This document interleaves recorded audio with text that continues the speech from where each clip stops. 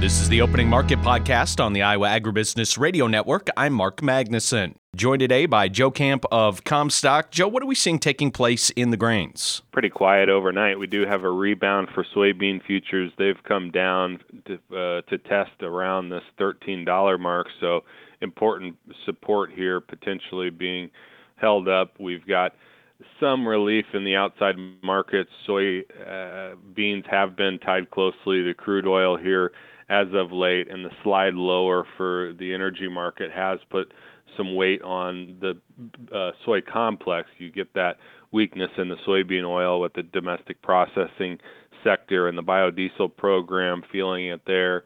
But we do, again, have that slightly higher crude oil market to look at overnight. For corn, just a bit higher here yesterday, caught in between the weaker soybeans and the stronger wheat. That's something we're going to keep a close eye on here. The wheat market providing some rare leadership here. It's a 5-session straight rally in Chicago. That Chicago futures market is the soft red wheat market, and that's what we had another daily sales announcement for here this morning. Some soft red wheat sold to China again. This follows up a recent sale here last week to China and really puts soft red wheat exports on a much better track here. And all of a sudden, there's just an overall shift, it seems. We want to be careful, this wheat market, as much as it's been bearish here, trying to think it's turning around. But we have observed higher prices abroad. Russian wheat prices have gone up over the past couple of months. Those were the real source of pressure for so long that we had big exports coming out of that region still. You've got offers for export out of France, another big competitor here, rising lately. So some better footing for the wheat market ultimately, and maybe providing some upside for the rest of the space here. And to that very last point, Joe, how does that work that if the, sales of wheat, for example, like you just talked about going to China, can kind of raise up some of the other commodities or kind of bring them along with it? How does that relationship work? Yeah, well, we wonder if wheat, like corn or soybeans to a lesser extent, have just slid far enough that we're talking about the adage that low prices are the cure for low prices, and wheat can be an example, at least, of what we know can happen with corn. And we did have a bit of that here to start the week, some corn sales to Mexico. Mexico is, by and large, by far our top buyer of corn this season. But we think that can apply, too, to other buyers, Japan stepping in more frequently here as of late. And when we think about wheat and the sales to China, that's also what we think about as a possibility for corn, that China would step in here over the coming few weeks and potentially buy some U.S. corn after this price slide that we've been in for the last couple of months here. And so it is a market that may be finding some fundamental support, having gone low enough to really stir up better demand. So wheat's the example that may lead the corn higher. And eventually, if you have corn and wheat going up, I think it provides some return to bullishness, if you will, on the soybeans. Joe, let's switch over to the other side of the ag marketplace. We are a little bit into broken record territory, but it was not a good day again for the cattle market yesterday. Right, still spiraling lower here. We're reminded that these futures are coming off of all-time highs reached earlier this year, so there is and has been room to come lower.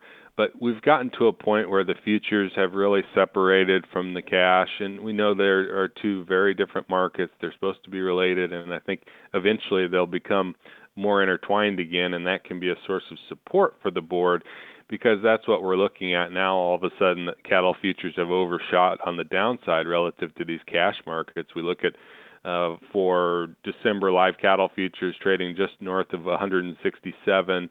We're talking about live bids at the least at 173 or higher, so that's about a $5 premium for cash over the board. Similar story for feeders, where we talk about the real-time feeder index at 224 and the nearby January feeder futures at 210, so a $10 premium there. And that, again, is something where we can say, all right, maybe this has gone a little bit too far for the moment, and that could spark some fundamental buying, hedgers stepping in from the long side. Ultimately, though, it has been a speculative spiral. You get those fund traders wanting to rush for the exits and ditch their positions that they had built up, bullish bets that they had held for so long in the cattle market.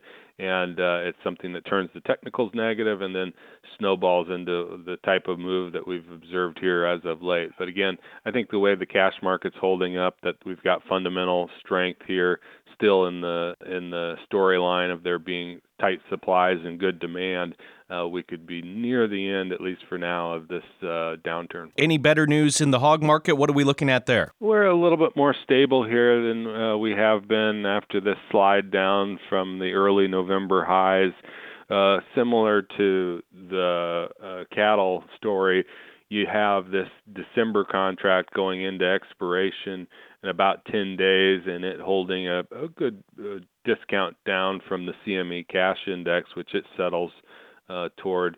And so we should see some convergence, potentially the futures coming up towards where we would see it as better cash values. Ultimately, though, the futures are doing their job, and the structure is such that you've got cheaper prices for the current nearby contracts, that reflecting ample enough supply here in the near term, but then higher prices and some premium building into the back months, and that would also line up with what we know to be a declining production outlook as we turn the calendar year.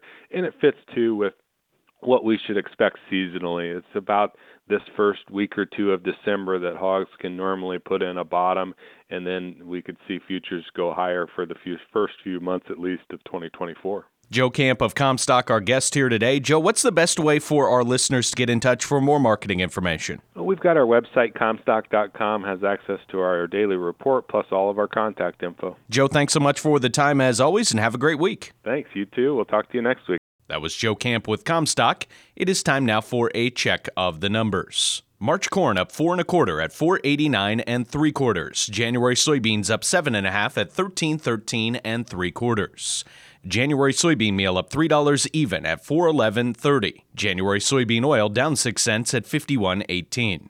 Chicago wheat up 9 3/4 at 6.30 1/4. Minneapolis wheat up 5 1/4 at 7.41 1/2. Kansas City hard red wheat up 9 1/4 at 6.67 even, and March oats up 2 even at 3.97 even. On the Merc, December live cattle up 10 cents at 167.35. January feeder cattle up $1.62 at 212.15. December lean hogs down 52 cents at 67.52. December pork cutout down 40 cents at 81.25, and Class 3 milk up 2 cents at 16.18. This has been a check of the opening markets on the Iowa Agribusiness Radio Network.